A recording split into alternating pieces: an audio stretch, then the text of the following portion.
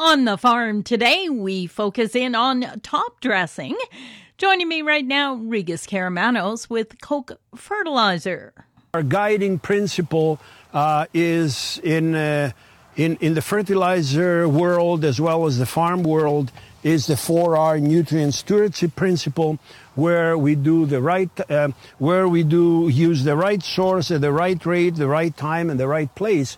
And when we do that, we achieve not only the best economic output for the farmer, but also we achieve environmental and social responsibility. So our guiding principle for everything we do these days is or should be the 4R nutrient stewardship principle. So I want to start with top dressing because that has been one of the hottest subjects this year. And of course now in most of the cases we're past this stage. There are two stages. Either we want to build our yield, or we want to build the protein. And the magic stage, if you wish, if you go look at the research, is what we call fix 6, or when the first node in the wheat is visible. And actually, we can achieve maximum yield by applying nitrogen prior to that. After that, there may be some yield response. However, most of the nitrogen will go towards the protein, and up to the stage 10.5, which is the anthesis, or starting after the anthesis stage. If we leave it again for too late, then it will not be as effective.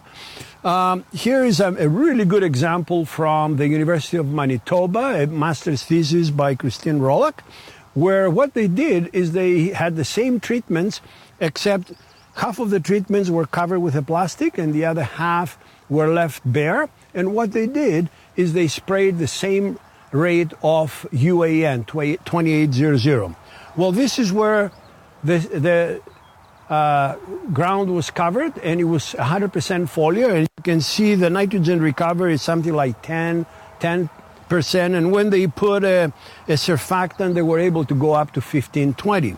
But here is where the soil was not covered, and essentially all the so-called foliar nitrogen went either by dribbling through the stems or touching the soil. It went to the soil, and the recovery, you can see, was up to 70%. So keep that in mind, that, soil application of UAN is very effective. Now, when we look at canola, this is from some research that I did back in the mid-2000s. And you can see that there were 2 sites in Alberta and 2 in Manitoba, and we were sampling them actually every week. And what we found out that the maximum uptake of nitrogen occurs about 5 to 6 weeks after seeding, and it coincides with the 6-leaf stage of canola. We found out that if we apply nitrogen prior to that, and given the right conditions, we can restore yield, or in some cases when there was enough moisture, at this site here at Petersfield, we saw a 7 to 8 bushels yield increase. So keep that in mind, that the critical stage for top dressing of nitrogen with canola is the 6-leaf stage. That's Regis Karamanos with Koch Fertilizer. For Golden West, I'm Glendalee Allen Vossler.